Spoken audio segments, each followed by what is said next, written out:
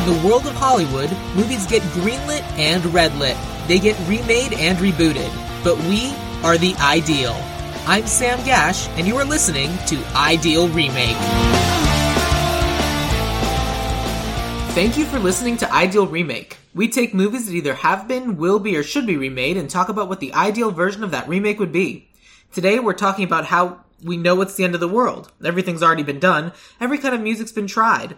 Every kind of government's been tried. Every fucking hairstyle. Bubblegum flavors, breakfast cereal. What are we gonna do? How are we gonna make another 1,000 years? I'm telling you, man, it's over. We used it all up. So, here today to guest on a podcast about remaking movies is a fantasy author who assures me he is quite bullet resistant. Danny Bell. Bullets, my one weakness. How did you know? So Danny, is Strange Days a movie that has been, will be, or should be remade? Strange Days should be remade. I don't think it has been remade. I think that maybe in the sense of the world got weirdly darker than the movie predicted. It took a little bit longer than the 5 years that they suggested, but yeah. Yeah. It's, they definitely now have cops rolling through streets on tanks, which is a real thing that happens. Yeah, that was, and part of the conceit of that movie was that one of the darkest things that could happen would be if the police got military equipment. That would never happen. Yeah, that would be too much equipment. Yeah. Oy, this is a movie I had to watch in chunks, which I rarely have to do, but it was one of those things where I had to keep stepping away and going, okay, this is one of the darkest movies we've covered. Yeah. It is now one of the dark... When it came out, it was probably like, that'll never happen. Now it is one of the darkest movies we've ever covered. Right. So that movie came out in 95. Yep. And I was still a wee lad. I was a child when that came out. And I remember watching it at the time, and I clearly did not get all the themes at the time. And I was just like, oh, I'm a big, Blade Runner fan. Running Man was great. I kind of liked the idea of the post-apocalyptic future. And I think I was in middle school when that came out. And they were playing it down at the dollar theaters. Oh, yeah. And I snuck off and I went to go see one. And at the time, I just remembered the idea of oh, virtual reality is cool, right? And a lot of for me, it was, at the time, it was like a noir detective with VR in the future kind of thing. And this was at a time when the idea of all those ideas were impossible at the time. And I think I didn't pick up on exactly how dark the movie was. In fact, I hadn't seen it in a very long time until we discussed potentially, watching it together. And when I went back to go see it, there was part of me that had immediate regret. I was like, oh no, what have I done? Because honestly, the VR is not really the part of this movie I focused on. I don't necessarily need to change any of that. It's just oh my god, this world. Yeah. This is bad. Yeah. And part of that, I will say as well, is the movie was, I would say it's 1,000% ahead of its time. Yeah. And the people that were involved with it, I think even the people that were involved with, in the making of the movie across the board didn't know what they had. They had, James Cameron wrote it, Catherine Bigelow directed it. Which Catherine Bigelow I knew going in. Mm-hmm. I didn't know James Cameron wrote this movie until I got to the end credits. And then written by James Cameron. I was like, what?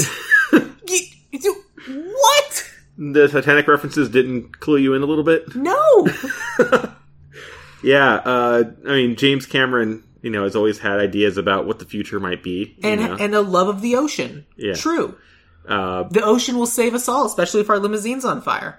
Yeah, I was actually talking about coming on this podcast with a friend of mine and talking about the movie. And they were starting to say that even Waterworld was looking a little bit more hopeful than our current day today. We're talking about post-apocalyptic. Yeah, well, Waterworld is they're coming out on the other side, right? Yeah. Plus, you get this great show at Universal. Yes, and all the sea salt you can taste. Absolutely. So I feel like I'd be remiss if I didn't talk about just the struggle of trying to watch this movie. Yeah, go for it. Since I don't think I don't recall an instance of any episode in the show, and I have done some obscure movies where it has not been available online at all. Like, it's eventually, usually my last resort is I'll just go to Amazon and pay the $3 or $4 and watch it there. That wasn't available, not on iTunes, it wasn't on any of the streaming sites. It got to a point where I was gonna watch this movie last night with a friend of mine. I called Amoeba to say, hey, do you guys have a DVD copy? And the guy on the phone said, yeah, is DVD okay? They never re-released it on Blu-ray. I'm like, yeah, that's fine. Not freshly out. I'm like, oh no. And so eventually I might have got your copy, by the way. Oh, really? Funny. But like, eventually figured out a way to watch it, but like, I almost made a trip down to a Cinephile on Sawtelle to be there when they opened at 11 a.m. this morning to go pick up their only copy of the DVD, to rent it, watch it, and then bring it back before recording. Yeah, I bought a copy, and I think it was like $40. Really? Yeah. I mean, it's a rare DVD. That's part of it. That's the thing. Yeah. Because it's not streaming anywhere. It's not being reprinted. If this movie hasn't been re-released on Blu-ray by now, it might not be. And especially because this is a movie that was originally made by Fox. Right. It now definitely belongs to Disney, and they may have just kind of thrown it in the vault. Yeah, that's what I had largely heard, was that there might have been like some rights issues that were holding it up from being re-released and things. With music? Because it's normally music, but... Yeah, but I think even that's a weird thing, because a lot of the music for better and for worse, I mean, that's one of the things we'll get into, I'm sure, but... Because it's original music. Yeah, if and when they remake it, and they probably should, they should probably get someone who's not James Cameron to write rap lyrics. That is true. That was one of the small points in the movie that pulled me out of it and was like, oh yeah, Jericho 1 is not a realistic rap star. Yeah, there were a couple moments where like people were rapping and I was like, this isn't... You should have just had this rapper write it. Yeah. Give him the content and say go. Like, because Jericho's on my list, and I did cast an up and coming rapper, like someone who was like becoming known for doing exactly that, almost for exactly the same reasons. And I feel like they should be able to do this. Like, you do these movies all the time. Like, you let the artist be artists. Yeah, I think that Jericho 1's character was supposed to be kind of this weird amalgam of like a, Malcolm X, Tupac, and Bob Marley. Right. Like, and I think that's exactly right. Yeah. The other thing with this movie coming out in 1995 is, for this episode of the podcast kind of feels like a spiritual successor to my episode 3, which was Demolition Man, which also came out around that same time because it kind of was conceived and created just after the LA riots. So it's kind of taking that idea of what was going on then and kind of extrapolating it further. And whereas Demolition Man kind of came away with that, with the idea of, oh, the scary black man, this movie came away with like, well, maybe, but the cops are pretty corrupt, and this is kind of the natural response to the shit some of these people are being put through. Yeah. And if anything, this was darker, but also probably a little bit more correct. It was... So, I'll kind of give a little bit of my, how the movie tied into real life, and I think, what it got not far enough, and how it maybe ended a bit hopeful, before we talk about maybe, I think, some of the remake stuff. But yeah, the things the movie got weirdly right for a movie was, a good example is early on in the movie, there is a sex worker that is killed. And when they're talking about, what do we do about it? There's a comment made between, 2 ex-cops, actually 3 ex-cops. Yeah. Tom Sizemore's character was an ex-cop as well, right? Yeah, that was. I think so. Yeah, I forgot about that part. Yeah, because he was saying, yeah, my old friends in homicide. And, yeah. Yeah, so they were all ex-cops for various reasons, for different reasons. But there is a line where they're talking about, what do we do about it? It's the Iris, his friend Iris. Right. And they make the very blatant comment, which is, well, she's a sex worker. They're not going to look into it. That is, yeah. And that is that is, terrible, because that is the thing that is still prevalent today. Right. It's, and now we're thankfully we're trying to. There's at least more of a movement now than ever that is trying to decriminalize sex work and normalize it, and as it should.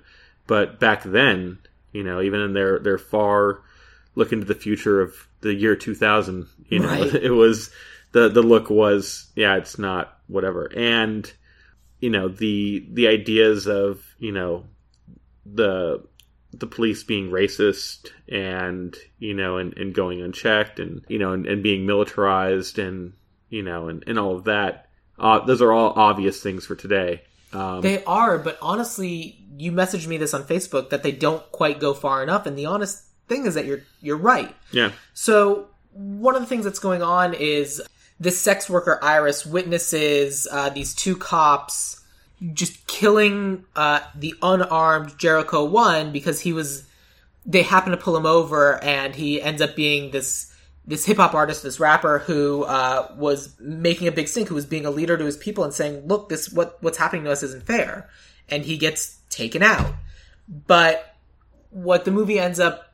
and so these two cops basically are stalking Iris, and like all this is happening throughout the movie.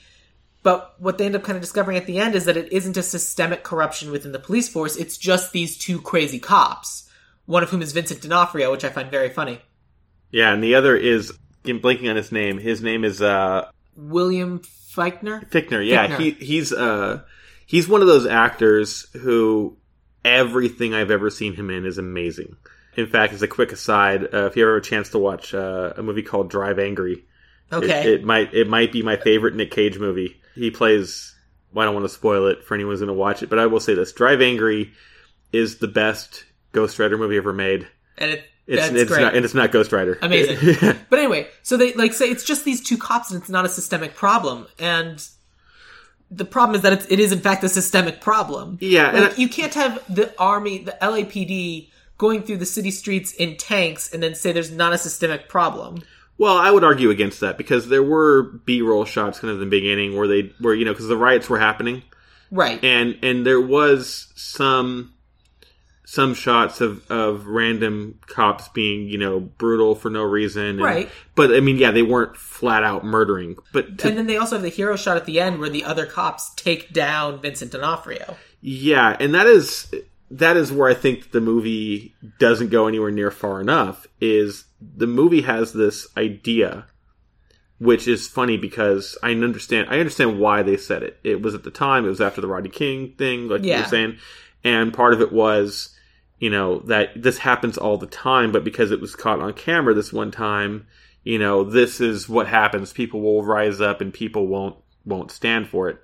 And now we see innocent people, particularly people of color, being murdered by the police on camera all the time and getting off on it, getting off for it. Like they don't suffer consequence. So, and that's one major way where the movie says, ultimately people are good and people won't tolerate, this kind of abuse of power. And now we've kind of seen otherwise. There's this moment where Mace gives a copy of the tape, the tape of the two cops killing Jericho 1 to the head of police. They have a Steckler and they have a Strickland. Strickland's the head of the police. Yeah. And they give it to Strickland and she's like, you watch this tape and you'll see. And it's this moment of, he's the good one because he's the one that forced out Nero. And then he is the good one and it turns out he isn't corrupt and he's like, yeah, arrest those two cops. I saw the tape. But I don't think that's what would happen in real life. Yeah, no, there'd be administrative leave. Yeah. Yeah, and even part of that shot is Fichtner's character understands he's going to go to jail and just kills himself. Right. And because he's like, well, I wouldn't last in jail, and it's in today's cops, it would be cops don't do well in jail. Yeah, but even today, we had we had to have an extreme case recently where a cop entered into the wrong apartment and murdered a man who was just sitting in his own home. Right. And even then, the nation seemed to be fairly shocked when she actually got convicted. Right. Because people like Eric Gardner, who were children. Yeah. Or Philando Castile. Yeah. A lot of these people who who were blatantly murdered on camera, and there was no consequences for the cops. I mean, so when one finally did go to jail, it was a, major... It was a shocking event for some people, which it shouldn't be.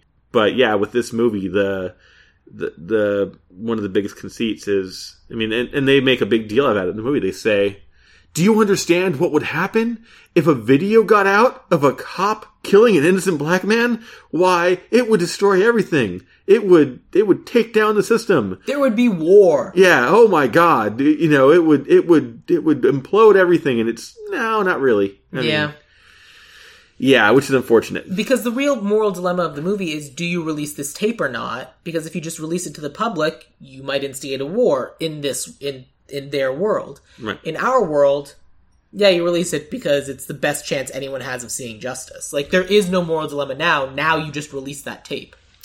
Yeah, and it makes for interesting dystopia because... I think at this point it's just utopia. Yeah, we do live in the dystopia now. But in terms of the movie, near future, post-apocalyptic, whatever you want to call it, however you would categorize where this movie is at. I think I would categorize it like IMDb Pro categorizes it, which is an action crime drama. Now maybe it is because it's more hopeful than real life, but at the time, it was set in a dystopic future, I think. Right, there's a dystopic future of 1999. Yeah. 4 to 5 years ahead of when this movie was released. Hey, they called their shot real hard. All I'm saying, man, is Mega Man takes place in the year 2000X, so... That's smarter. Because, you're like, yeah, 2000X. Maybe it could be whenever. Yeah, we're currently past the Blade Runner timeline. We're past all of it. Yeah. That's why they had to release the new Blade Runner one. Yeah. In November, we recorded an episode because it was on Blade Runner because it was happening right now. It was a movie taking place in the present. All things aside, we should actually talk about how we would want to remake this movie. Remaking Strange Days right now. How do we restructure the story? How do we adjust it to make it more current? Because this is a movie before cell phones. Yeah. And everyone was surprised to find this technology on all these different people. Well, they did have cell phones in the movie. Remember, a little bit. Tom Sizemore was calling on one, and they weren't commonplace, but people did have them. But it was treated like a rare piece of technology, right? But what I would do is they kind of have this moment where it's like you have to be wearing this special recording equipment in order to be going through all of this. The squid. I would just make that standard. Literally every human being has a squid or something like that. Because that's just what cell phones have evolved into. It's just like a permanently affixed now piece of your body.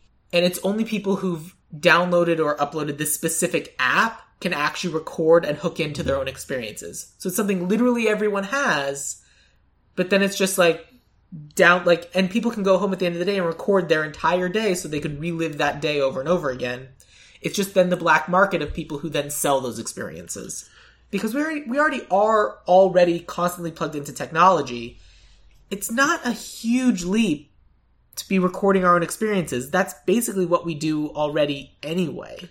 Right. I would say, so one thing that I wouldn't change from the story, but then there's one thing that I would change from it. The one thing that I would not change from the story is that they mentioned that the squids were developed by the FBI to replace, surveillance. Yeah, and then black market got out. Yeah. I'm comfortable with that, but there's a lot of things that were developed for military and then just became public. Velcro. So squids are the new Velcro. What I would say to that, what I would change is, and it's funny because as I was thinking about this movie, I started realizing that Black Mirror actually made an episode. I'm sure. Black Mirror is always a couple steps ahead of this podcast. Right. That's part of it, is that the Black Mirror, this actually works more as a Black Mirror episode now than it would as a far-flung movie, because we've already gotten past some of the worst things that Strange Days says, and we're now living in it. And I think that to update it, what I would say is, again, going back to the idea of dystopia, right? Every dystopia is about scarcity, right? Okay. You know, like Mad Max is a dystopia about scarcity of gas, right? And water. Mostly water. Yeah, gas and water. Mostly water. But you're right. Sorry about that. But yeah, but also gas. Like they're both in short demand. I feel like yes. Okay. Yeah. But I mean, you get the idea is, you know, or Blade Runner is about, you know, the scarcity of humanity. Right. They all have their own. Something is scarce, and so what I would say should be the scarcity in the new one, and kind of goes into how I would make the technology and what I would make it about, is the scarcity of experience. So one of the things that social media does today is, and I think you would agree with this, is people, when they go online, most of the time, most people put their best foot forward. Yeah. They always try to make the ideal version of their life on social media. They don't try to share the bad moments, the normal moments, or if they do, it's almost treated as a gimmick thing sometimes. Yeah. Wow, can you believe I didn't use a filter for this picture? Sure. That kind of thing. I'm not wearing makeup. Isn't that wild? You know, and meanwhile, it's like most of the time people are like, I will apologize. I did not wear makeup for this podcast. I don't want you to think that means I respect you any less. I am wearing makeup. Oh, well. Yeah, just a little. I'm flattered. Just a little blush. No, but what I would say to that is I would still want to make the technology to have evolved to a point where everybody would use it by having the security that it's unhackable, right? Because I think that if most people, if the technology of being able to see their daily lives was available, it would be, you know, it would be horrible, right? People would be terrified of that. But if you gave it kind of the same security assurance that people have in, say, blockchain, right? You know, oh, you can't hack Bitcoin. Sure. You know, if you were to, and that's a really easy thing to write in. You can just write in, you can even write in this blockchain, right? You know, oh, your security is based on, you know. I would say the security is secure as long as it can exist within you or within the device. As soon as you take it off the device, you take it out from behind the blockchain wall. See, what I would actually say... out of the blockchain link fence. What I would actually say there is instead of actually having, like, an external piece of hardware in terms of something on the side of your head or anything like that, or even an implant, I would just make it a very standard thing that everybody has contacts that just kind of, like, permanently attach to their eye, unless something goes wrong and they have to go in and get it taken care of. But then it creates like a heads-up device, and that would be a good visual. I would give you contacts and a glove. Contacts and a glove? Well, you need to, like, you can look at things with your eyes, but you also need to be able to control different, like, elements and switch back and forth between different things. Well, Google Glass didn't need that, and we've already got to that point. But that was with glasses, not with contacts. But I mean, you know, we were able to, like, you know, look and blink and, you know, like, that's true. Yeah. Okay, that's fine. Yeah, I would say you don't need necessarily a glove. It would just be like contacts, so it's like everybody can just walk around with it, and everybody can just have it. And there's a lot of like shorts and videos of like kind of like what that kind of world would look like, just a full altered reality world. Right.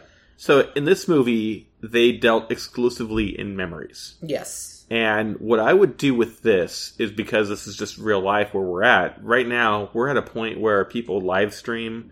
You know, people do post their memories, but then people also post, wow, I'm getting ready to go live, and you can live part of this experience with me. Of course. And so, where the conceit would be in there would be that, you know, not only that are they able to hack memory files, but I would say that, you know, you have your Nero character be someone, because he actually has a line in the movie where he says, hey, you see that guy at the end of the bar? You can be him for the right 20 minutes. Oh. You know, I would even have I would take that line and extrapolate it to be, he can let you almost like do a being John Malkovich thing, not that you control the body, but where you just like, you're in the head, you piggyback and you see what they see and you experience what they experience. Right. And that can even lead to some of the bits about how maybe the wrong person sees the murder, or you know, or the memory file. But I think that's a good take, because there can be someone. You can literally say there's someone in your eyes. Yeah. There's someone in your eyes, and you might not even know. Yeah. And that's the scary thing of, no matter what you're looking at, someone else might be looking at that exact same thing too. Which, I can't believe I'm going to do this reference. It's something they do a little bit in Akira Battle Angel. Like, they do the thing where the eyes turn blue, and all of a sudden, Edward Norton is looking down through this person's eyes like he took over the body, but he's taking over the body. By the way, quick aside, Alita Battle Angel is amazing because it's the story about how Christoph Waltz strings a young robot girl to rollerblade so she can eventually fight Edward Norton. That's just a great premise. That's a great premise. I would have loved it if it was executed a little bit better, but the important thing is they tried real hard. If I rollerblade good enough, I can go to the clouds and fight Edward Norton. It's so 90s. They even have 90s boyfriend. Oh, yeah. Yeah, they do. Yeah, 90s boyfriend. Yeah. Okay. All right, so I think we're kind of on board with the state of VR and how we would change it. But the commentary is, I think, is what we need to agree on. Like, why do we have that there? Because I think that what Strange Days was ultimately trying to say was... Well, I like the idea of escapism. Like, everyone's looking for novelty and wants to have a life that is not their own or experience something that is not their own. Like, I think that there's nothing wrong with that. And the fact that it would immediately be used for sex is just the internet. Like, that's just how humanity works. That's true. Yeah, he even has a line in the movie. He says, I could have you skiing in Aspen in 10 minutes, but you look the kind of guy that if you want to ski, you just get in the plane and go ski. Right. Yeah. I would say that, I think this is where you get like into the circular bit of it, where I think this is like a good, those who don't remember history are going to repeat it kind of thing. Yeah. Not that technology is technically circular most of the time, but in this case, I think it calls back to a good thing, which is there was a time where people were terrified of their security, right? People didn't want to say the wrong thing on the phone. People didn't want to, people were afraid of, of the government finding out and all of that. So what would happen is we eventually got to a point where now people will just have an Alexa in their home or an Echo and just talk into it. People put all of their data online. Yep. And people aren't as worried about their security anymore. But I think if you made it a lot more personal, i.e. the idea of someone being able to see everything that you see and being able to experience your most intimate moments, that is the kind of security where people would have to be afraid of it again. Yep. Right? At a certain point, it's like, I know your birthday and where you went to school as a little kid. And like, well, that's bad, but that's not the worst. Right. As opposed to now, which is... I know which arm you wash first when you're in the shower. Exactly. That might give people pause. And then the idea of breaking that security is a good story hook. Yeah. The idea of, people being disgusted by it, but also being willing to pay for it. Well, that's cool, but honestly, that's kind of just like a lot of setup for the movie. The actual plot of the movie is just figuring out who this serial killer is who's taking advantage of this stuff and who's also just like the tension and race relations between these two groups. Right, which is... Like I love the technology aspect and I agree with you and I think that's important. But I feel like at the end of the day, we have all of this technology, but people are still racist as shit. Sure. I agree with that. And I think that if you're going to do the updated version of this, race relations are important, but I would almost make it more like in the political and race relations. Yes, absolutely. I feel like at this point they're kind of part and parcel. Like there's half of the country that acknowledges that we need to work on race relations, and then there's another half of the country that says shut up. Yeah. And I think that going after...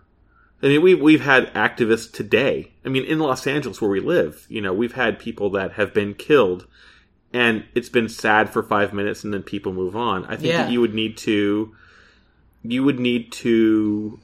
the figure that you would have to create for this would have to be much larger than life than Jericho 1 was in the movie. Right. You would have to kind of create an almost shadow rebellion. Like, I'm trying to think of an equivalent movie where there's like a separate group saying, like, let's say Anonymous. Let's say instead of it being Anonymous, it was this other group, and it was a group that just worked for positive social change. Mm-hmm. Their methods aren't always good because it's often violent or whatever, but at the end of the day, they're fighting for equal rights for everybody, and so that people maybe don't get murdered in the street, whatever. Yeah, I think that if you were to have a... why am I blanking on his name? Martin Luther King? No, I was going to say... Malcolm X? No, WikiLeaks guy. Oh, Julian Assange. Yeah. But if you were to have a... But like a good one.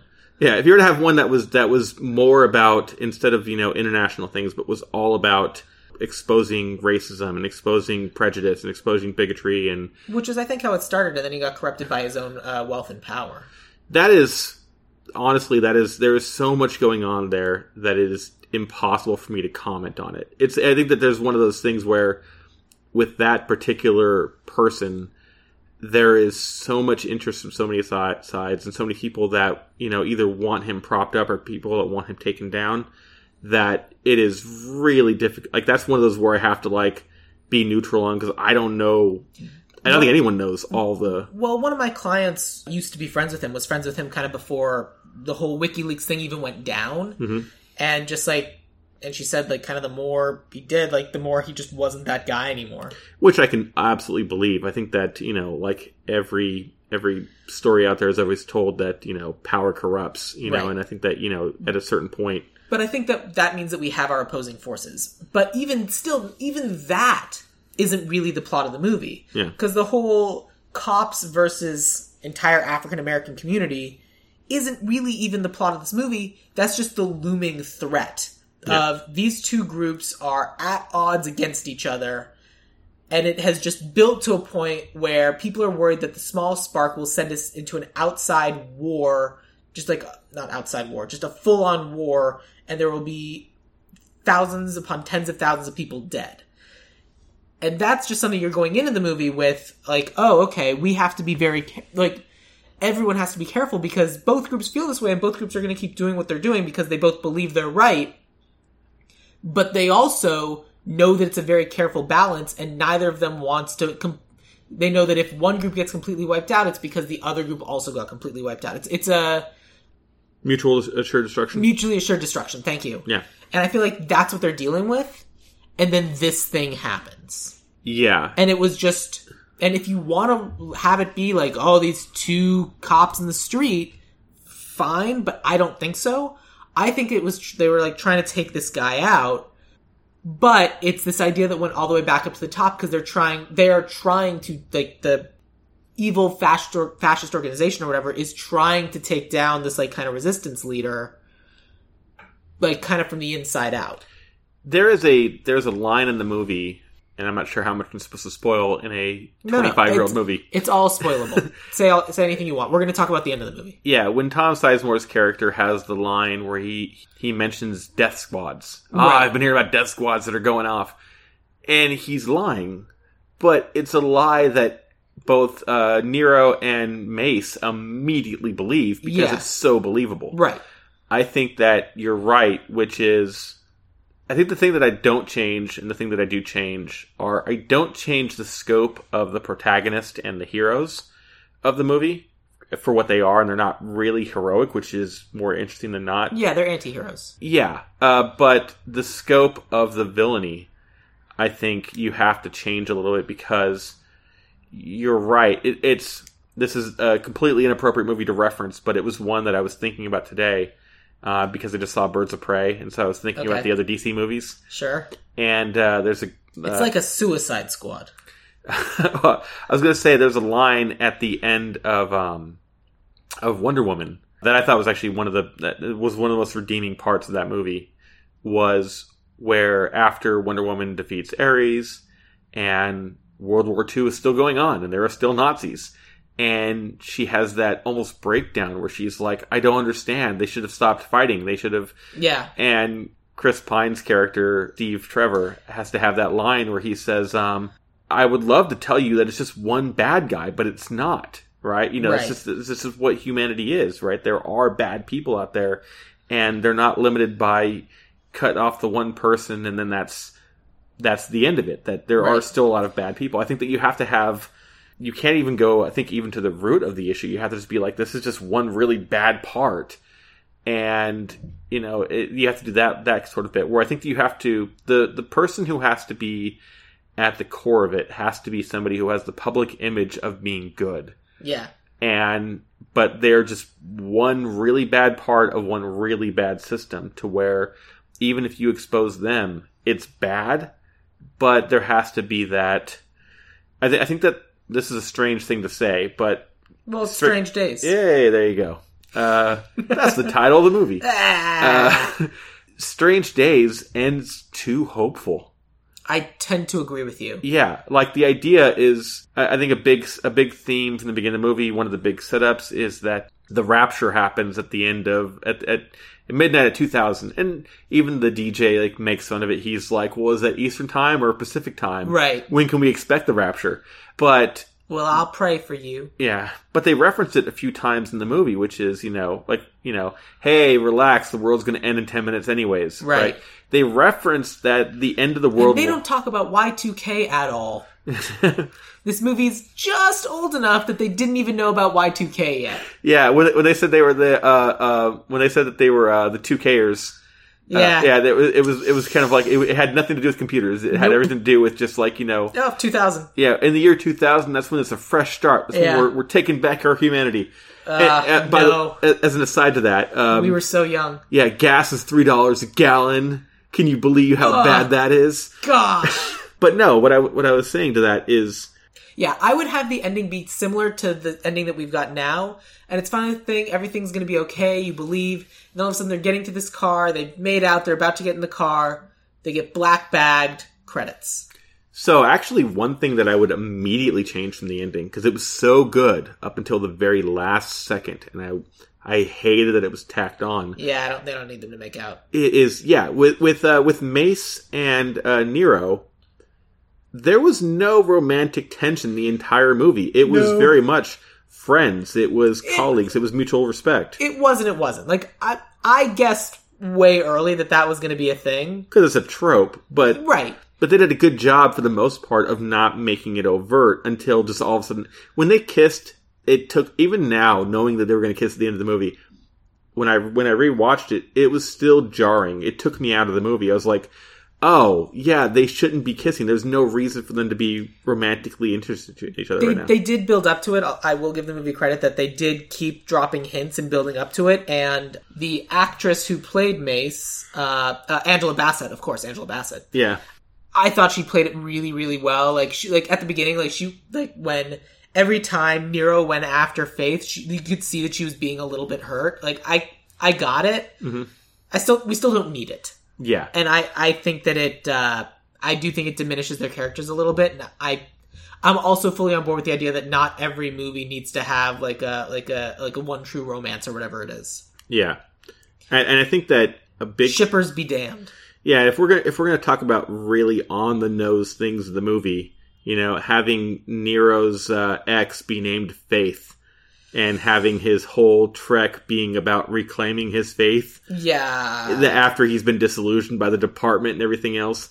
A little on the nose. It is, but I also really like the idea that she's this completely corrupted individual whose name is Faith. Yeah. I do enjoy that. Like, I wouldn't necessarily change her name, but, like, drop some of the puns. I wouldn't change her name, but what I would say to that is that at the end of the movie, you can have it just end with, oh yeah, there's no satisfaction for his love life. There's no satisfaction for any of that. It's just, it's kind of the old, like, if we're going to Greek myth, like, I traveled to the underworld to try to save you and I didn't succeed. Yep. That can happen. Like, that's... Orpheus, baby! Yeah. Like, I mean, you can have a failure in a character and it makes the story stronger. It makes, Yeah.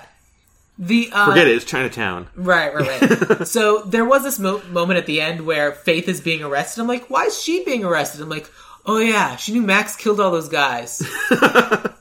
She should be arrested. Yeah. Also, we haven't talked about it at all, but we definitely have to talk about how fucked up the murder is. Like, that was like, when I was watching this movie for the first time last night, and I got to Which one? When Iris is murdered. Oh, that was really fucked up. And I'm like, it's so fucked up that I had to, like, take a break from the movie. And it's like, and then they just kind of like deal with it later, and then that's just how Max has sex with Faith later. And then, like, they do the exact same thing, and Faith looks up and goes, I love you, Max? That is so fucked up. It's, oh my god. Yeah. On the one hand, I'm like, yeah, that's fucked up. Leave it in. It's fucked up. And it's like, oh my god, these are really corrupt characters. But on the other hand, I'm like, that's so fucked up. Like, I'm not in the movie anymore. I'm just reacting to how fucked up that is. Well, it was great because immediately after that, too, then she tries to save him. For no reason. If she knows all this stuff about Max, I thought that was a problem. I thought she should have been fully on Max's side, and then something else happens in order to, I feel like Gant or something should have been like, if I go down, I'm taking you with me kind of thing. No, I'm a D&D player, man. I like the chaotic characters. Like, that's what that was. That was a character that was like, you can't put me into a box. Like, I will make decisions that are not helpful to the story, but are helpful to me. Like, that is somebody who was that was a complex person. We saw that at one time she did feel something for him, but she treaded that line between love and hate. She was deeply in love with him. She deeply despised him. She tried to help him for just, again, like, she was such a complicated character that actually to me made a lot of sense. Yeah, I will try to... All right, fine. I will try to hurt you, and then I will try to save you. And you know what? Fuck you if you think you're going to try to figure out why. Like, that's... All right, fine. Fair enough. Then I will at least say this. Nero is stabbed in the back, and then people, like, hug him and pat him on the back, and he does a bunch of shit, but he has lost a lot of blood. He should be done. He should, and it's a funny thing. And they keep patting his forehead like he hasn't been stabbed in the back. Yeah, and part of that as well was... I'm sorry, wait. Metaphor. Go on. I have to say this, by the way. Ralph Fiennes looks eerily like Bradley Cooper. Yeah, my immediate first choice is like, well, we could just give it to Bradley Cooper. I'm like, no. No, because he looks like Bradley Cooper the whole movie. He really does. Like it's funny because you think about 1995 and you're like, ah, yes, the young, sexy Ralph Fiennes and Angela Bassett and Tom Sizemore and Juliette Lewis. Yeah. Like, all these people. A side note, the character that played Philo, actually two people that from when I was a kid and I watched it, and I grew up for some reason thinking they were different actors. I thought Philo was Heath Ledger for some reason. Oh, weird. I grew up just thinking, I was like, yeah, Heath Ledger was in that movie, and he wasn't. And Jericho 1, I thought was Charlie Murphy for some reason. Weird. And I watched it and I was like, oh, that's not who they are at all. But Philo's character does look like Heath Ledger a little bit in this movie. His face is too long. Heath Ledger, I've always thought of kind of having like a square, kind of like rounded square face, and this guy had like a full longish, like oval face. Yeah. But anyway, we need to actually talk about like a couple other plot points. Sure. Like Philo. Yeah. He's just like a crime boss. He's a crime boss who I think respects the balance between these two things, and he realizes that he has something that could disrupt the balance and ruin his entire business. That honestly made sense to me. Like, he honestly got bit in the butt by his own crazy paranoia, and now he's just desperately trying to bury his own crazy, like, the thing that he found. He's like, no, I found the wrong thing. I uncovered the wrong secret. Like, I was on board with that, because I feel like I totally agreed with it. It's funny, something you said just now, like, just sparked something in me that I was like, I think I might have figured out what part of the scarcity was in this movie. And I think what part of the scarcity would have been trust. Because again, Philo was very paranoid, but people didn't trust the police, people didn't trust... It's a movie about paranoia. Like, they kept saying everyone, you need to be more paranoia. Yeah. You need to be more paranoid. Yeah. Avoid the noid. Yeah. Avoid the paranoid. Hey. But by the way, is the paranoid like a ghost version of the Domino's mascot? Yes. Okay, good. He ruins ghost pizza. Ah. Those toppings. The memory of pizza. Yeah. I gotta give you a second. Go for it. The paranoid will ruin all pizzas with pepperoni and mush booze. It was worth it. The time we took. I'm going to leave all that space in there. I'm going to let you have that one. Okay. By the way, since you're going to do that, I'm going to mention a random thing from like last night. Okay. I will say this, by the way. A lot of the actors in this movie, even like the lesser known ones, I was really impressed by. Everyone in this movie did a fantastic job. Yeah. One actor that I will stand by till I die, that I think is one of the best, that never got his due, was Nicky Katt. He's one of those character actors that I am a gigantic fan of, and he's been in so many good movies. He was in he's in this. He plays Joey Corto. Who was Nicky Katt in this movie? He was the green shirted goon that was like making the jokes, the really bad jokes. Okay, remember he was the one where he says we tried to get a smaller woman to beat you up, but it was really short notice. And he goes, get it? Sure. It's a really bad joke, but the way he delivers those lines, like he comes across menacing and cheesy. Yeah. Yeah, he's a meth head who thinks he's funnier than he actually is. But he is someone who, he has done so many great movies where he is a side character, like a minor character. I think the movie where he's most prominent was actually Boiler Room, which weirdly enough had like Giovanni Ribisi and Vin Diesel. Yeah, the three things he's known for when you pull him up on IMDb Pro are Boiler Room, Dazed and Confused, and Sin City. Really? I would give him over that. I would give him... It's not a perfect system. He was also in that movie with Robert De Niro about Alaska, Insomnia. Yeah, I can see Insomnia, Speakeasy, Waking Life, The Way of the Gun, Rules of Engagement, Boiler Room, The Limey, Mutiny, Say You'll Be Mine, Delivered. He's in a lot of things. Way of the Gun was great too. He's one of those character actors that the more I'm like, yeah, he's a great actor. Yeah, weird one. We're getting off topic. Yeah. So, but like in terms of the criminal organization of Philo, I agree with the way that kind of structured and worked because it made sense. He's carved out a little niche for himself, and all-out war will ruin that for him, so he's willing to protect it, but he kind of got in his own way. Yeah, he's the nightclub owner from, like, every noir, like, detective story. He's not... you think he's the main bad guy, and he's not. Like, he's actually set up in this movie as the antagonist. You think that until he just randomly dies. When he's, like, dead, you're like, oh, wait. Well, that, at the end of the day, is kind of my... It's that, at the end of the day, there really is no big main antagonist. Because Philo kind of gets taken out... I guess it's Max. Max ends up being the big villain. But, like, it's not... But it's not really Max. It's not really Philo. It's not even really those two cops. And I feel like kind of the big villain needs to be... someone who's kind of been pulling the strings or seeing what was going on the whole time, and that's what we really reveal at the end with like them getting black bagged and taken away. Well, and that was also with with Max getting his wig pulled off, and he realized that he had a squid on as well, and there was somebody above him. No, because like he had a squid on because he's constantly recording his entire life.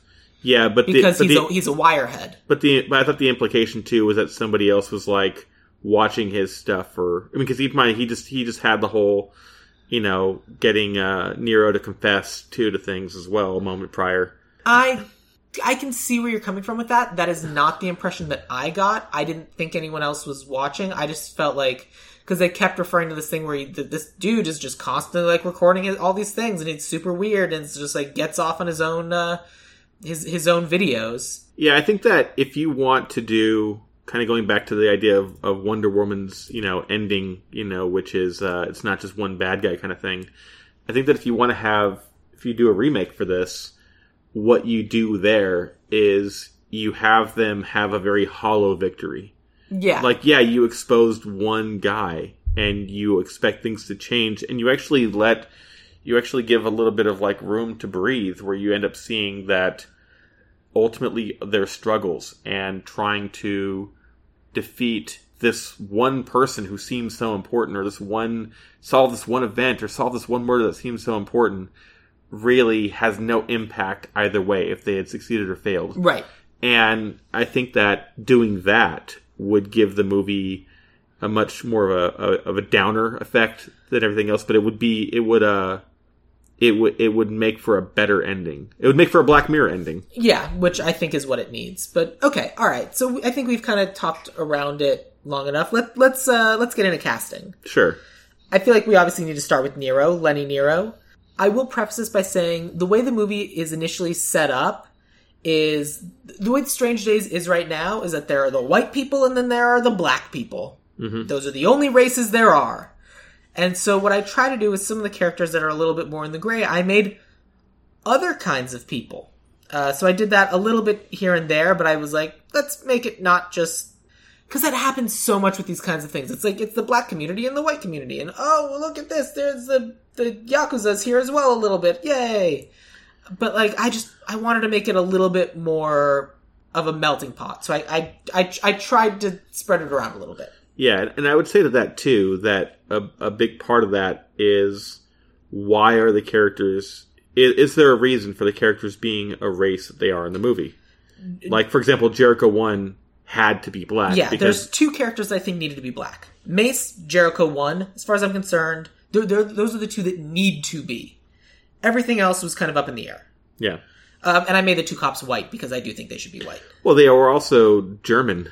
Like, they were both German characters. I think that, that was supposed to be intentional, like the Stormtrooper. I missed that. They were the... That's less important to me. But I think that's what they were going for in the original movie was... I guess. They also have this moment where, like, Vincent, like, who's his face shoots, William Fichtner shoots himself in the mouth, and then the Vincent D'Onofrio character is, like, devastated by it. On the one hand, I'm like, yeah, he's sad about his friend. But on the other hand, I'm like, but part of me was like, oh, they were gay. Yeah, I think they were. And I really want that to be true. Not because I think it has any merit for the movie, but because I think it makes these two characters a little bit deeper.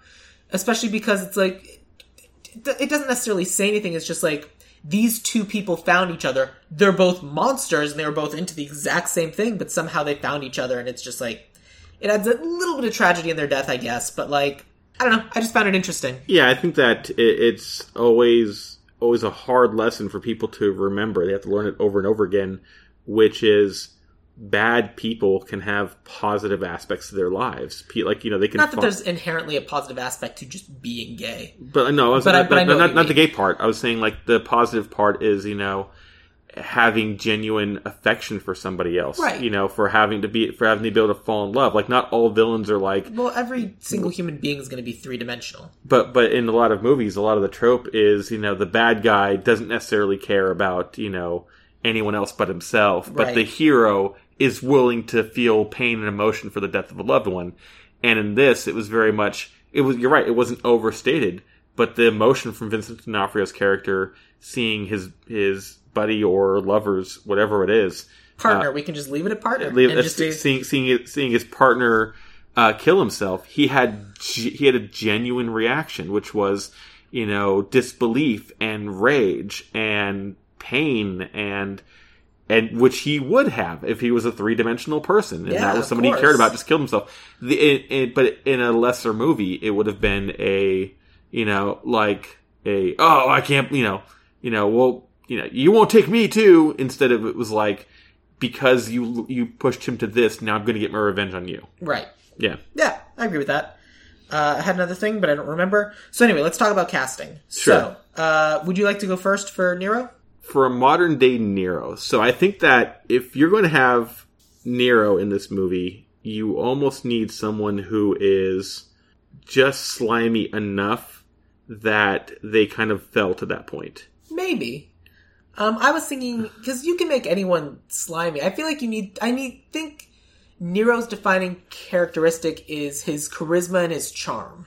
Right. And unfortunately, he's fallen into a situation where, like, in the same thing that got him kicked out of the police force, is he fell into a situation where charisma and charm isn't enough.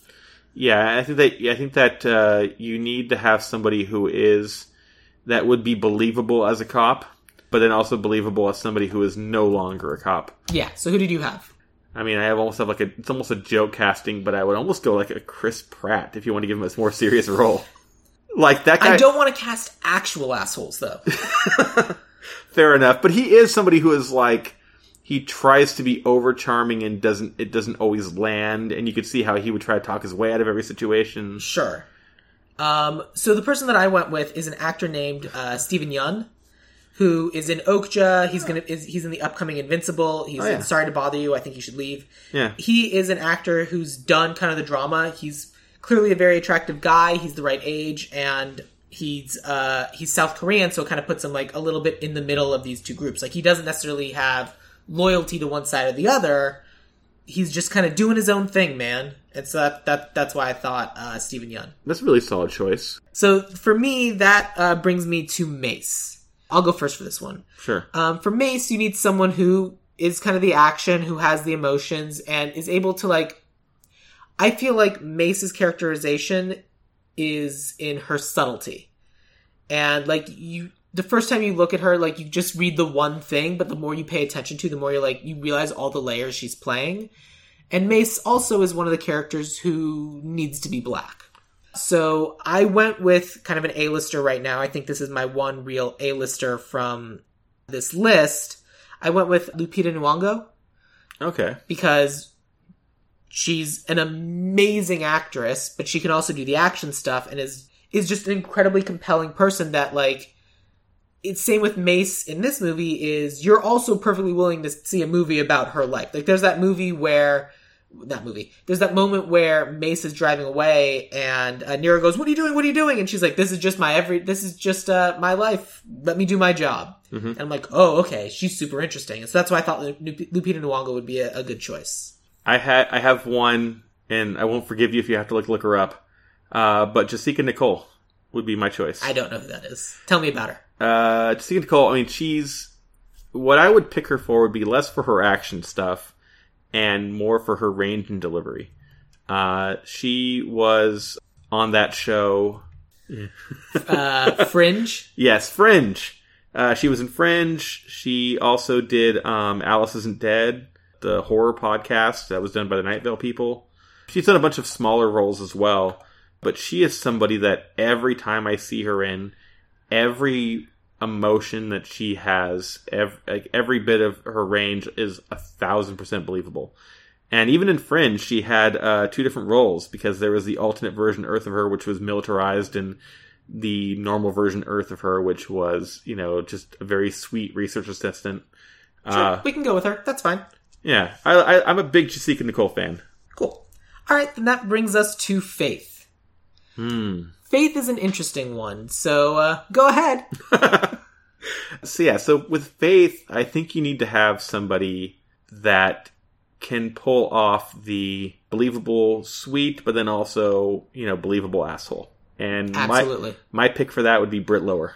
Britt Lower? Yeah, another person I'm a big fan of. She's done, again, like, I think, smaller things necessarily. She was in Man Seeking Woman as the sister. She was in Future Man for a couple seasons. Yeah, she's someone who I don't think has ever really got like a big breakout starring role, but somebody who if you've seen Future Man? I watched the pilot and then never went back to it. Oh, you should. It's great. Or did you see Man Seeking Woman? I watched the pilot and then didn't go back to it. That's another big shame. Man Seeking Woman is magical realism done right in a modern setting. I don't find Eric Andre that funny, and his presence in that show kind of turned me off of it. I will say this is, not getting off track, but Man Seeking Woman has, I think, one of the all-time perfect series finales endings. Like I've heard that it is a good show and it goes very well. There's so much I just haven't had the time. Yeah, so what Britt Lower's characters bring in kind of both those examples is, in Future Man, she is set up as being a great love interest for the protagonist, and then you kind of realize, oh, actually, she's pretty shitty. And then in Man Seeking Woman as well, she's someone who is supposed to be like a moral voice of reason, then occasionally just goes off and does some really shitty things, and then is indignant about them, and is someone who is able to. Yeah, I would look up her acting as well. She's really good. So the person that I have is someone who has been in some good things recently, but has also been in some real stinkers. When I went for Faith, I was like, I need someone who is a believable asshole. Like, you look at her and you go, yeah, you might be a jerk, but I also would believe that you're also very sweet. I get it. Mm-hmm. But someone who could just conceivably play someone who kind of toes that line. I also needed someone who could sing and had a little bit of that punk aspect to it. So I went with Cara Delevingne. Okay. Just because, like I said, she's been in some real stinker movies.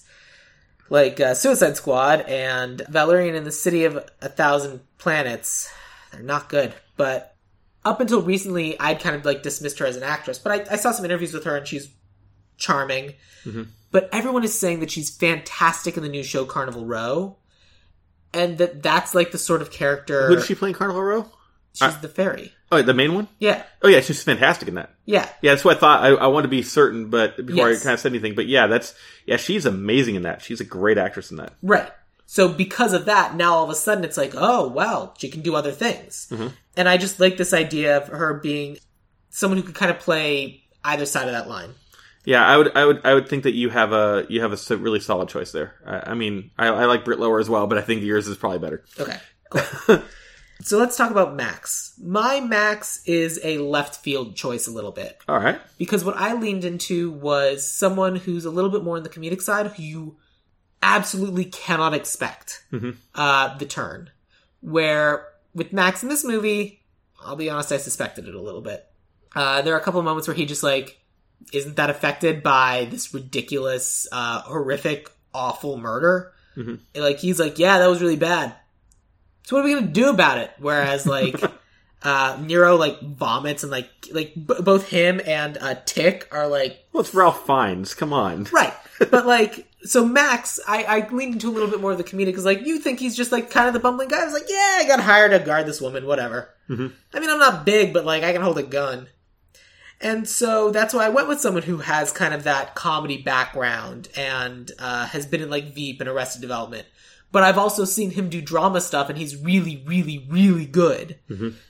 Tony Hale. That so I mean, yes, Tony Hale can do both drama and serious, and yes, I think that's a really interesting pick. I think I might give you a run for your money in this one, though. All right. I went left field. You went right field. No, I think I also. Well, yeah, I think I might have went right field. I will tell you the show that put it over the edge for me. It was a show on Hulu called Chance. It had Hugh Laurie as the protagonist, and the main supporting role went to this character, Ethan Suplee. I have no idea who that is. I've never heard that name. You know who that is. I think he's someone you're going to see his face and you're going to go, oh, I know exactly who that is. Comedic, sort of? Comedic wise, he goes all the way back to like Mallrats. He was in My Name is Earl. And he always did these like comedy roles where he was the big lumbering guy who played kind of the sweet but dumb character. Nowadays, he's actually absurdly jacked. Like he was always this giant of a man before that, but now he actually got in really good shape. But in Chance, oh yeah, okay, I can see. Like I'm looking at a picture of him now from My Name is Earl, and that is a very different picture of him than the one that is currently on IMDb, which is him jacked. Yeah, in the show Chance, though, he played a legitimately terrifying character that kept me guessing. Chance was, I think, one of the best examples in modern history of like a good show about tension. Okay. And his ability to keep me guessing in that show, and his ability to constantly frighten me with what he was capable of in that show, I think makes him a great choice for this, because he's somebody who it comes naturally to him to be the good, fun, jovial giant friend who could, on a turn of a dime, become terrifying. Great. Works for me. Yeah. Ethan Suplee. What's the scorecard so far? 2-2, but it doesn't really matter. But who's counting? I mean, we've only done 4 things. Yeah.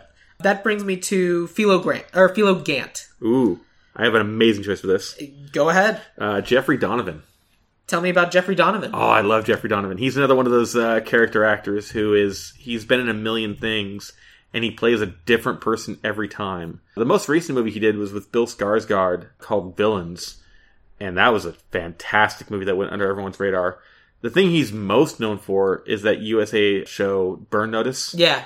He did 111 episodes. Yeah, he was fantastic in that. I love Burn Notice. But he was he played Bobby Kennedy in that one movie. He's in JFK as Bobby Kennedy, I think. Okay. He's got fantastic range. He was in that movie with Angelina Jolie called Changeling, where he played the cop who didn't want to admit they got the wrong kid back. Jesus. Yeah, he's got fantastic range. He's another one of my all-time favorite character actors. But he is somebody who... there's another movie. Since you have your IMDb up, you can probably pull it up. He was in a movie that had... It was the guy that was Jaime Lannister from Game of Thrones. And Lucy in the Sky, Extremely Wicked, Shockingly Evil and Vile, Sicario, Shot Caller, LBJ, Other Sicario, Extinction, J. Edgar, Hindsight, Believe in Me, Come Early Morning, Hitch. Sicario was the movie with... I'm blanking on his name, too. The guy was Punisher. Yeah. Yeah. Yeah. Yeah. He played weirdly enough like a neo-Nazi in prison in that movie, and he was terrifying in that too.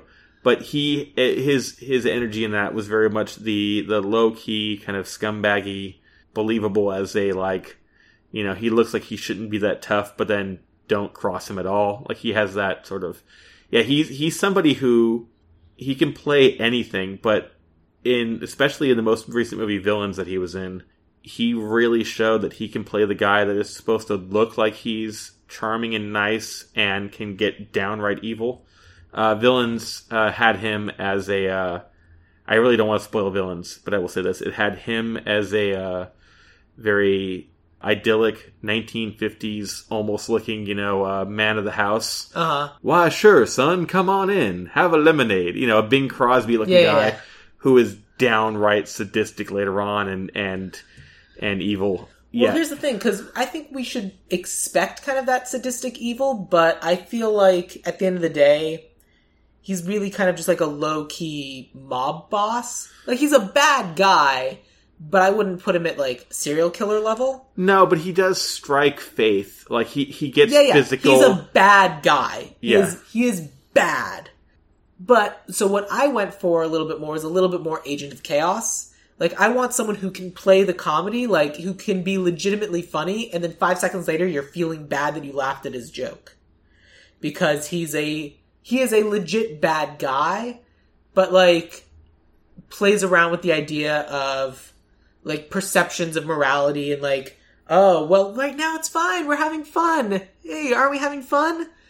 Kill him. And so that's why I went with Wilmer Valderrama, who, from that 70s show. Yeah. But he also was in, like, 80 episodes of, like, NCIS. Yep. So he also is jacked. But, like, also has this aspect of a little bit, you don't know what he's gonna do. Like, he's a little bit more like, oh, wait, and, like, there's that just little bit of disconnect of, because with Jeffrey Donovan, you're like, oh, the way you'll have Jeffrey Donovan set up is you'll look at him and go, yeah, that's a bad guy.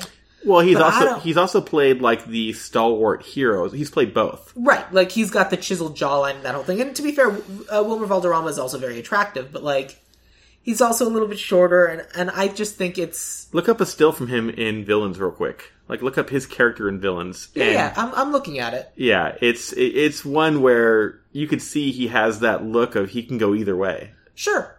Alright, fine. If you'd like, we can come back to this. Yeah, that's a toss-up, I think. Let's talk about the two cops. Sure. Do you have people for both cops? I think you can kind of plug a lot of people in there. I think what you do there is... I cast two white boys who've been in, like, action-y stuff, who you could see being friends. So I went with two people who you could see being friends, and then, like, maybe, I don't know, who knows? I made one a little bit younger, one a little bit older, but I actually think they're roughly the same age, just one plays a little bit younger, one plays a little bit older. And so I went with Dane DeHaan and Aaron Taylor-Johnson. Dane DeHaan is the kid from Chronicle. Okay. And Aaron Taylor-Johnson is Kick-Ass, and he was in the new Godzilla movies, and he actually comes up a lot on the show, but, like, he's good. And, like, you can see him being, like, the nice, clean-cut cop type. Mm-hmm. But then, like, you could just see him, like, getting really angry. He's like, no! I'm in charge! Like, one of those. And because with the movie as we had it now, it was kind of... Vincent D'Onofrio was kind of the lead of the two. But with this one, I'd kind of like to see it go back and forth of, like, one being the slightly younger one who's a little bit more impulsive, and the other one who's a little bit more menacing, like the bigger guy one. And I think it's important that they both be white, and these two are very white. Okay, so I think I actually have my two for the cops. Okay, who are they? I would go Jesse Plemons and Jimmy Simpson. Jesse Plemons and Jimmy Simpson. Yes. Jesse Plemons is the dude from Breaking Bad, right? No, he is the not Matt Damon guy. You know what I'm talking about? He was in the USS Callister episode of... Jesse Plemons is great. Yeah, him, and he's very white, and he's got the blonde hair. And Jimmy Simpson, he was in the O.J. Simpson TV thing, but he was also... He's been in a million things, but he was most notable in, like, It's Always Sunny in Philadelphia as one of the... the inbred brothers. You just picked him because I said Dane DeHaan. Actually, I picked him because I started thinking of Jesse Plemons first, and then I remember that Jimmy Simpson was also in that episode of... USS Callister, and I was like, actually, those two work well on screen together. Jimmy Simpson... Did you watch Psych at all? I did. That's where I first saw Jimmy Simpson. Yeah. The guy who investigates serial killers. Yes. Between Jesse Plemons and Jimmy Simpson, pick one. Jimmy Simpson. Okay. He's more of a white guy cop, I think. Then we'll go with Jimmy Simpson and Aaron Taylor Johnson, because Jimmy Simpson's a good replacement for Dane DeHaan. So then, if we're going class, and we're actually going to go the way of you can actually have a person of color who is comfortable screwing over poor people of colors because they're poor as opposed to whatever else. My new choice there then would actually be Jeffrey Wright. Who's Jeffrey Wright? Jeffrey Wright was in Westworld. He's been in a whole bunch of things. He was in... Okay, Jeffrey Wright. Yeah. But he has a lot of that, like, very... You expect him to be, the smart character, but can on a dime, appear very menacing and very kind of shitty. I think that, him in that role of... Like, that would actually... I think that'd be a good role, I think. He's a very good actor. I like him a lot, but I'm trying very hard to pick someone who is neither white nor black. Then I will defer to your Walderrama. Yeah. I think, though, that, like... And this is, pulling politics into this, right. Modern politics. A thing that recently happened that was a big, it was a big, for 5 minutes, it was a big thing, was when, like, Kamala Harris was running for president. Right. And one of the things that tanked her entire campaign was when it was called out, hey, but you disproportionately jailed black people, and you laughed about smoking marijuana while incarcerating people putting of color. A lot of people away for... Oh, she did that on, like, Joe Rogan or something. Or she did that... Yeah, I remember that. Yeah, so, I mean, if we're going... That's where I think they got the Jeffrey Wright from, because I was like... Part of that was that she very much tried to play up, yeah, but I'm black. And it was like, people were like, that almost makes it worse, because you know what the struggle was, and you still did a lot of these things. I would do exactly that. Like, I would make Jeffrey Wright Strickland. Okay. Which I didn't cast, but I feel like he'd be perfect for Strickland. Sure. Like, you make him the head of the police force. Yeah, if you're going the route of... Like, if that's what you want, that's where you put him. Yeah, if you're going to go the route of, like, nothing was really solved, that kind of thing, and there's corruption all the way down the line. Yeah, Jeffrey Wright as Strickland would be a good pick. Cool. Then I have 3 people left. I have Jericho 1, Iris, and Tick. Okay. Do you have anyone beyond those? Jericho 1. Do you have anyone beyond those 3 characters? Nicky Cat should come back and play his character again. Okay, so then we'll just do those 3. No one will notice. It'll be fine. I know. So then let's talk about Jericho 1. Jericho 1, as I alluded to earlier, I cast an actual up-and-coming rapper from Louisville, because I think we should have an actual rapper or hip-hop star. And I cast this one specifically, because his background is I thought, good. Because he literally came from a very, very poor family. He's like, look, the way we're being treated and the way the society is right now is effed up. And also because his rapper name is so perfectly on the nose for what we're doing here that I literally stopped looking at the list of people I was dealing with. Okay. His name is 2K, baby. Wow. So I will say this. My character, the person I had in mind, was not a rapper and is nowhere near as perfect as that, so I'm almost afraid to even say it. I'm almost inclined just to give you that one. All right, then let's move on. Then tell me about your Iris. As a quick aside, I have to say this. It was funny because I tried looking up all the Where Are They Now type people for this going forward. Sure. And I looked up Iris and I was like, because her performance, it was actually, the person who was in it was named Bridget Bako, the actress. And she really impressed me in this. I thought she was amazing. And I was like, how have I not heard of more things from her? And it turns out she stopped acting like 11, 12 years ago. And she didn't really do a whole lot after this movie anyways. And according to... Because this one must have been so fun. Yeah. And according to... Well, I mean, she did a TV show for many years after that. And then that was the last thing she did. She stopped acting in 2009. But apparently, according to her Twitter, half of her Twitter is about how she wants to hook up with Bruno Mars. And the other half is about how she wants to sell diamonds. And then she just stopped posting. So... That's a deep cut reference thing. That is a folk song in there somewhere. This poor woman. the Fall of Bridget Bako is a song. Yeah. Yeah, Iris is it's one of those roles I almost feel bad casting, knowing what happens to her in the movie. Yeah, that's why I toughened up the character a little bit. Yeah. Like, someone who is a prostitute on the streets is going to have to be a little bit tougher than, like, oh my gosh. That felt a little bit more like a kept woman, as opposed to someone who was living in this world and this society. And was that tough, honestly. She got away from the cops, and she was trying to... She even came... Honestly, give her a little credit for her agency. She had the foresight to plant evidence in the one person's car who she knew... she's like, hey, I'm getting chased. I have a backup plan. There's a good chance I'm going to be murdered.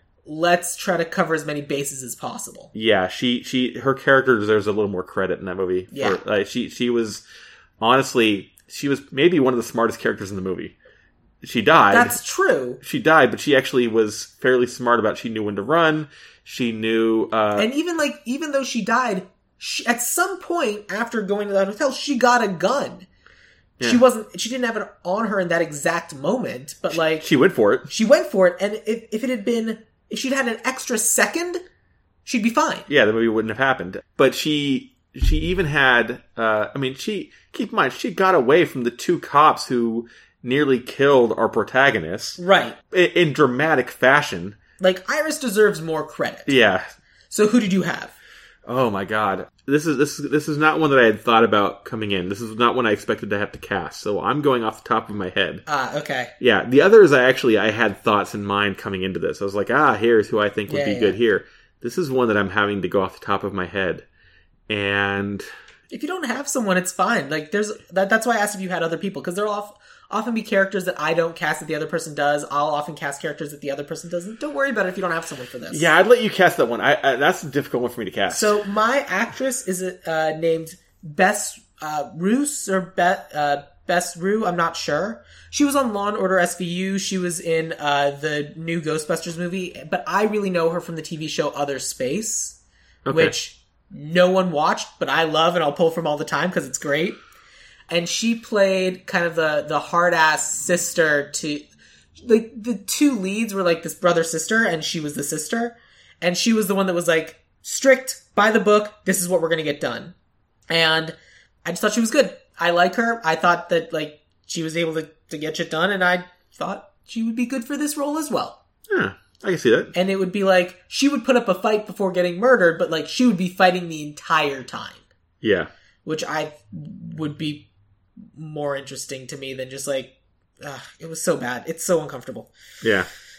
But yeah, so that's who I thought for Iris. That was the roughest part of the movie, I think. Easily. Yeah.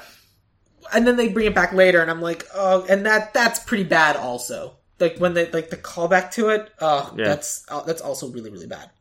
So my Tick, which is the kind of guy who's, like, getting the tapes and, like, making copies and whatever, that I went with an actor who I also saw in Other Space, but he's also in Mandalorian. He's in The Good Place. He plays Pillboy on Good Place. He's one of the krill farmers on Mandalorian. Yeah, I know. Yeah, that's a fantastic pick. Jason, right? No. The guy that plays Jason? No. No, Pillboy. Oh, sorry, you're the other guy. Yeah. Eugene Cordero. Yeah. Eugene Cordero, because, like, he also can play this character who's, like, just off. He's like, what you doing there, buddy? Yeah. And I just thought he'd be a fun pick for this. And then you'd be sad when he died. Yeah. That's a really solid pick, too. Cool. Yeah. Thank you. Then let's talk about our writer and our director.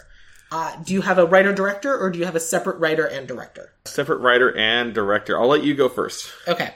Let's talk about writer first. For writer, I thought it was important to have a black writer on this. And so I wanted someone who kind of, like, had experience writing, like, kind of the crime stuff, but also kind of the action stuff. So I went with someone who wrote Black Panther and also worked on American Crime Story, because those kind of fit. So it's a writer named Joe Robert Cole. I just thought would be able to kind of, like, do kind of this mix and match of kind of, like, would really be able to understand kind of the tension present in all of this, and that makes sense, and that's why I thought he would be a good choice for this. It's funny you say that, by the way. My director choice was actually Ryan Coogler from Black Panther as well. Fair. Yeah. I went with a black writer and a female director. Okay. Because with the way that... One of the things we didn't talk about is because Catherine Bigelow directed this movie, it's not particularly male-gazy, and we are literally gazing through the eyes of males. Like, there's definitely, like, a bunch of boobs in this movie, but, like, it didn't feel lecherous. Mm-hmm. And I thought she did a good job, and so that's why I wanted a female director again. Okay. But anyway, tell me who your writer is. So, my writer is actually Ava DuVernay. Oh, yeah? Yeah. Yeah, I've used her a bunch of times. Tell me about Ava DuVernay, for anyone who is unfamiliar with her. Did I get her name wrong? I think it's pronounced DuVernay. Okay. There's a chance I'm wrong as well. I'm bad with that. I mean, I always hate getting names like that wrong. Oh, it happens to me all the time. Like, unless I hear it out loud. Don't worry about it. Tell me about her. I mean, she recently did When They See Us. Yeah. If you saw that. Mm-hmm. And for the subject matter of this movie, I thought that was actually a solid, like, if you're going for the frame of reference of the very real idea of race in a movie. I think Ava DuVernay is an excellent choice. Yeah. I don't think she's ever done much action, but well, that's why I have Ryan Coogler as the director, because you have the action there. Let's go with Ava DuVernay for the writer, but then let me tell you about my director. I wanted someone who kind of like, because it feels like a militarized zone, so I wanted someone who's kind of done like kind of those war movie things. Like this is a director who did Zero Dark 30. She also did something called Homicide: Life on the Street. Okay. So like she did things very much like this. She also directed something called Hurt Locker and something called Strange Days. I went with Catherine Bigelow again. Really? I thought that was against the rules. Not at all.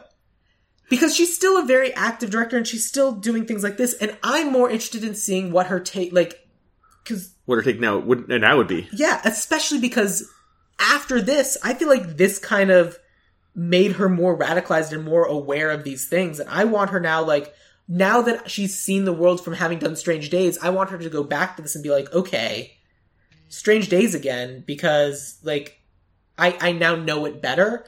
And we can kind of do that same take again, and we can still get that same flavor.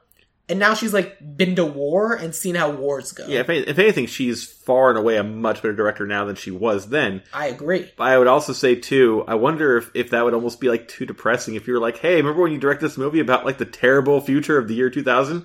Yeah. Well, remember how things got, like, a lot worse? Yeah. Make it again. Yeah. That's why I think it's even more so. Like, right? Like, all the talkbacks of, like, yeah, I really thought that was as bad as it was going to get, but nope. Yeah, that just kind of feels like... Yeah. I'm picturing Catherine Bigelow just, like, putting a hand in her forehead and just going, Jesus Christ. Yeah. Yeah, that's what I want. I'm okay with yours. Yeah, I think yours is... I'm okay with your director. Cool. So then my last question for you is, in what year would you set this? Again, I'd go Black Mirror, so I would be, like, in the year, like, 2030. Maybe, like, 10 years from now. 10 years from now? I was thinking 2025, but let's go with 2030 to be safe. Yeah. I'm just saying, like, 5 years will go quick. Yeah. All right, 2030. I'll settle for 2030. The reason I go 10 years from the future is because it gives us the chance. Like, we're coming up on an election very soon. Yes. And we're hopefully, like, kicking a Nazi out of office. Oh, God, I hope to God we do. And, I mean, so the future of the country in terms of, I think, heavily in terms of, like, things like race relations and things will depend on what happens this year. Yeah. For anyone who's listening to this podcast in the future, we are recording this in the year 2020. Yeah. So I think that, but again, best case scenario, we're talking about 8 years, right? 2 years after that is, well, what happens then, right? Yeah. Do we regress again? Because we've done this. We've gone the rubber band. We've had the, things were really bad, and things got really good, then things got really bad again. They didn't get that good. I mean, they got better than they were. Yes. That's all I'm saying. Like, they're not really good. Yeah, I would say that, like, Obama's era, for as many faults as he had, and he had a lot, was a lot better than the George W. Bush era. Absolutely, that's true. And then all of a sudden we got Trump and just, like, what the fuck are we doing? Yeah. So I think 2030 is good. So then in that case, let me take you through our cast. Okay. Strange Days, 2030. Lenny Nero will be played by Stephen Yeun. Mace will be Jessica Nicole. Faith will be Cara Delevingne. Max will be Ethan Suplee. Philo Grant will be Wilmer Valderrama. The two cops will be Jimmy Simpson and Aaron Taylor Johnson. Jericho 1 will be 2K, baby! Iris will be played by Bess Rue. Tick will be Eugene Cordero. And then Strickland, the police commissioner, will be Jeffrey Wright. All of this will be written by Ava DuVernay and directed, once again, by Catherine Bigelow. That sounds like a good Ideal remake. Yeah, you gonna watch this movie? I would watch that movie. It might take me a couple tries, but I'll get through it. See how bad it is. So, Danny, thank you so much for being a guest. Plug all of your things. Oh my God. Plug your social medias and, other things you do. Like the books you're pointing at? Yeah. Yeah, for anyone who can't see it. Yes, so I am I'm an author. I write a series called The Black Pages. By the time this podcast comes out, 3 books will be out, and then hopefully shortly after that, the 4th one as well. And that's largely it. If you look for my name on anywhere, on Barnes & Noble or Amazon or Audible or anything like that, you'll find my work. And yeah, I hope you like it. The elevator pitch for it is, it's about a young woman who has the ability to make herself fictional. And when she realizes those worlds are real, she starts trying to save all the nameless characters and stories that usually die or get flies ruined for the sake of advancing the plot. Awesome. So she does her own Ideal remake all the time. Unrelated to anything else, have you heard of Jasper Ford? So, fun thing about that, this is my... am I allowed a bragging moment on this podcast? Yeah. All right. So, one of the scariest things that I ever did was having my books reviewed by Kirkus. Kirkus is this 80-something-year-old company. They are the strictest but fairest book reviewers in the land. They have the top book reviewers. They are the most credible book review site and magazine out there. And they're mainly for industry. They're not really for consumers. But that's part of why it's so scary to be reviewed by them. One of the things that happened was when people heard the plot of my series, they said, oh, yeah, that sounds a little bit like this. And I ended up reading it. I read The Air Affair, and it was actually not like... It's not. Like, the way you describe it is very different. Like, yeah. And because I have read The Air Affair as well. Like, I have read that whole series. Yes. So the brag moment for me, I will say, is they, on both mine and The Air Affair, on Kirkus, when you see the you might also like it, we link to each other. That makes sense. But that said, Kirkus very distinctly and clearly liked my first book better than Air Affair. Yeah, congratulations. They gave a little bit of a